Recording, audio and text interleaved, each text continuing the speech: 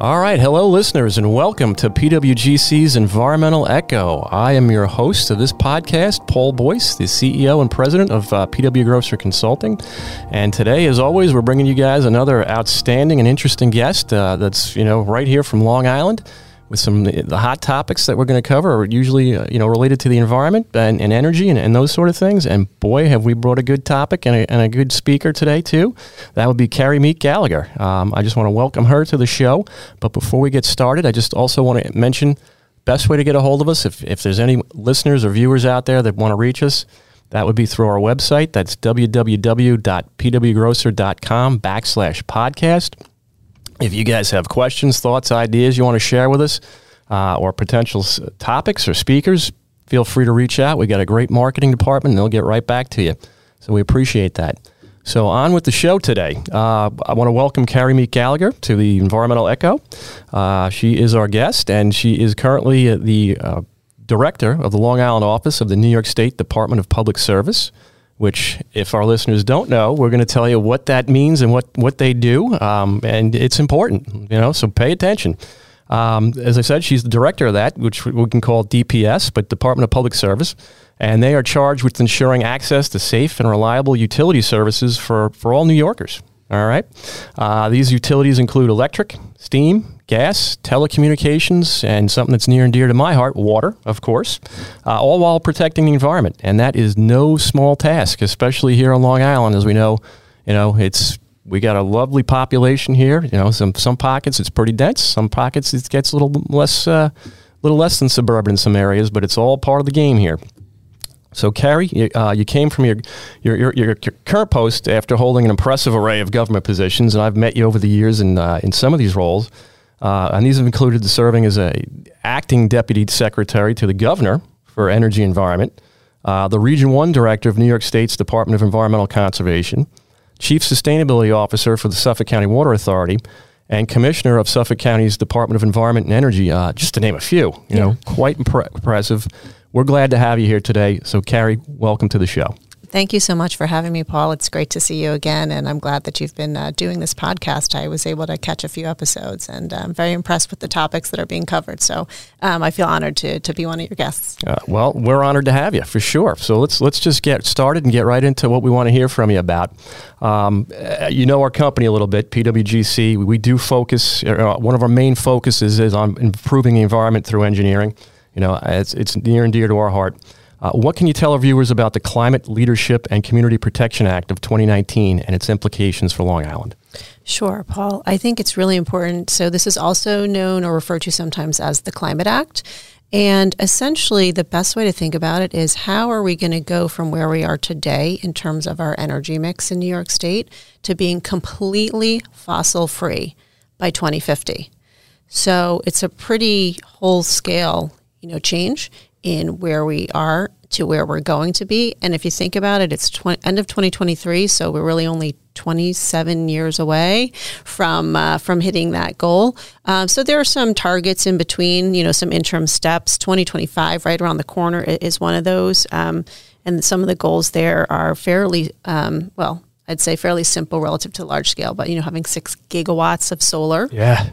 Having 1,500 megawatts of storage, so that could be battery storage, but any type of energy storage, because obviously you can't have renewables without also having storage. And then in terms of energy efficiency and energy savings, getting to 185 trillion British thermal units, which is a lot. I know it's hard. It's hard for us to contemplate, but that's just how things are measured. But I think even bigger than by 2030, and I know we're going to get into some of this, but then you jump from 6 gigawatts of solar to having 10 gigawatts of solar installed in New York State, to getting 70% of our energy fully from renewables, to 40% reduction in greenhouse gas emissions from the 1990 levels. And I know this is going to be near and dear to your heart with some of the work you guys do, but having 1 million electric homes plus 1 million electric ready homes. So the whole idea is, how do you get to fossil free? Is you electrify, right? Because that's how you can get off natural gas and oil. And then in between 2035, we get to 9 gigawatts of offshore wind, 100% light duty electric vehicles. So this is another big changeover, because if you look at it, buildings and transportation are the two areas that I think of all of this, that's probably going to be the most difficult from the public standpoint. You know, and I've mentioned it on this podcast before. I've got a great big jacked up truck and I love it, you know, and yeah, I can see it being electric someday, but right now I'm like, I love the way it roars and rumbles down the road and everything else. And it handles great. And, you know, a lot of my friends are just like that too. There's no way I'll never go EV, you know, that sort of thing. How do you handle that perception? You know, and I'm all for it. I really am. But right now, I just bought this truck back in March. It's December now. Okay. So it's like, I'm holding on to this thing, I hope, for like 6, 7, 8 years, whatever it's going to be. Right. Yeah. And 2035 is the changeover year in New York State. After that date, you won't be able to purchase a vehicle that isn't electric in New York State. At least that's, you know, that's the legislation, that's the target. And the governor has been a really admirable leader in this, in the face of everything going on in the world economy and the global situation, certainly. But I would say it's piecemeal. Although Long Island, and I think one of your other, I think this was just on one of your recent podcasts too, Chris Kelly had quoted it, right? Yep. So Long Island's actually been an early adopter of electric vehicles, just like we have been with solar. So I think it's twofold. One is you need to have the right mix of incentives for folks. And actually this year, coming out for 2024, PSCG Long Island will once again be offering charger rebates. So if you get an electric vehicle and you want to have a charger at your home, a residential electric vehicle charger, there's now a rebate higher for low to moderate income. But so that's one way, right? So let's have some incentives. Right now there are great incentives from the federal government, the state government, and then your local utilities. It's also then having the charging infrastructure available. You're reading my mind. Yeah, that was my next question. What are we doing about that? Yeah. So there's a huge investment in New York State, and actually by the federal government, but New York State has really been leading the way. We have a program called EV Make Ready, so electric vehicle make ready. So tons of money going into making sure that there is, in fact, that charging infrastructure all across the state, especially on major roadways. And then I think the other piece we have to figure out is not just the major roadways, but how do you do it in major kind of like shopping centers or places where folks could plug in while they're doing errands. Yeah, of course, right? Yeah. Because you want to get to the point where charging your vehicle is as simple as stopping for gas. You don't want to, you hit it. Like the people I've spoken to, friends, family, they're all like, well, it's not just that. It's how fast it charges, how long it holds the charge, how far it can go.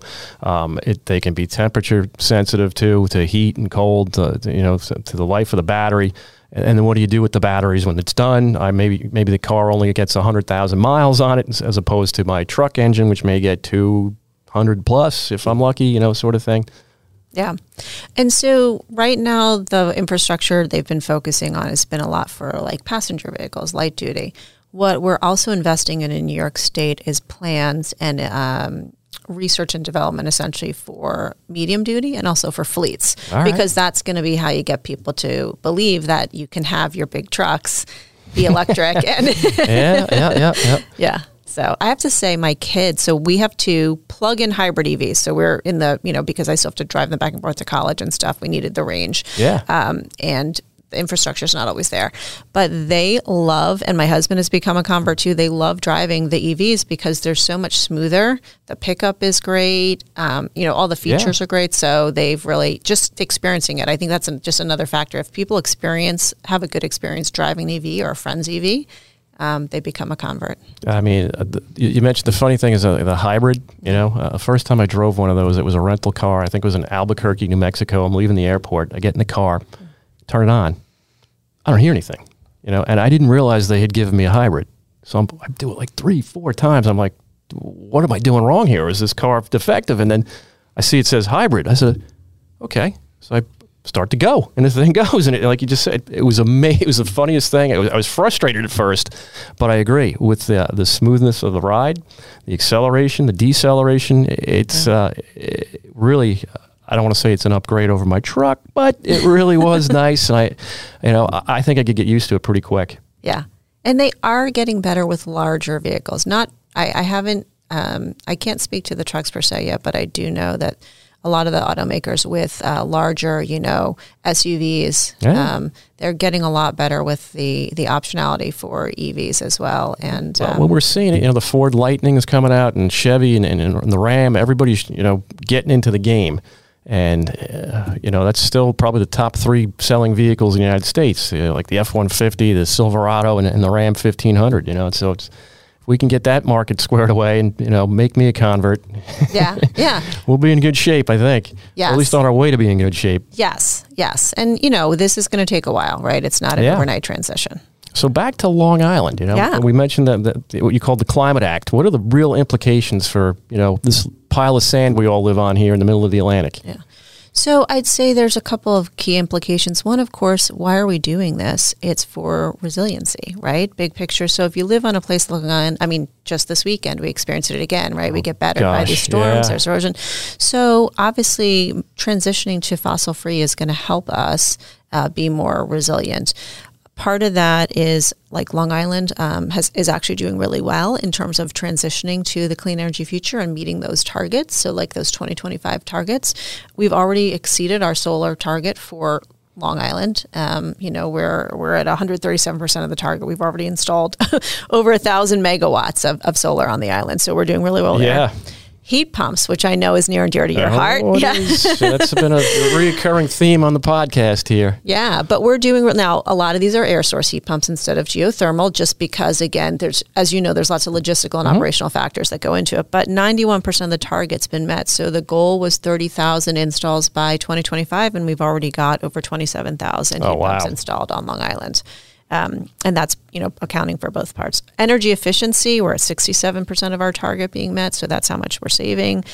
Electric vehicles it's a little tougher, although we have been an early adopter. They gave us, I think, a fairly large target based on vehicle registration. So we're supposed to have 178,000 EVs. We're at 45,000, which I still think is, pretty good to be at 45,000 already. I feel like 178,000 by 2025 might be a little tough. A little ambitious, huh? A little ambitious. Energy storage, we're a little short of. We're only 15% of the target. But again, energy storage, you really need big, and so that's not something that the average person can contribute to.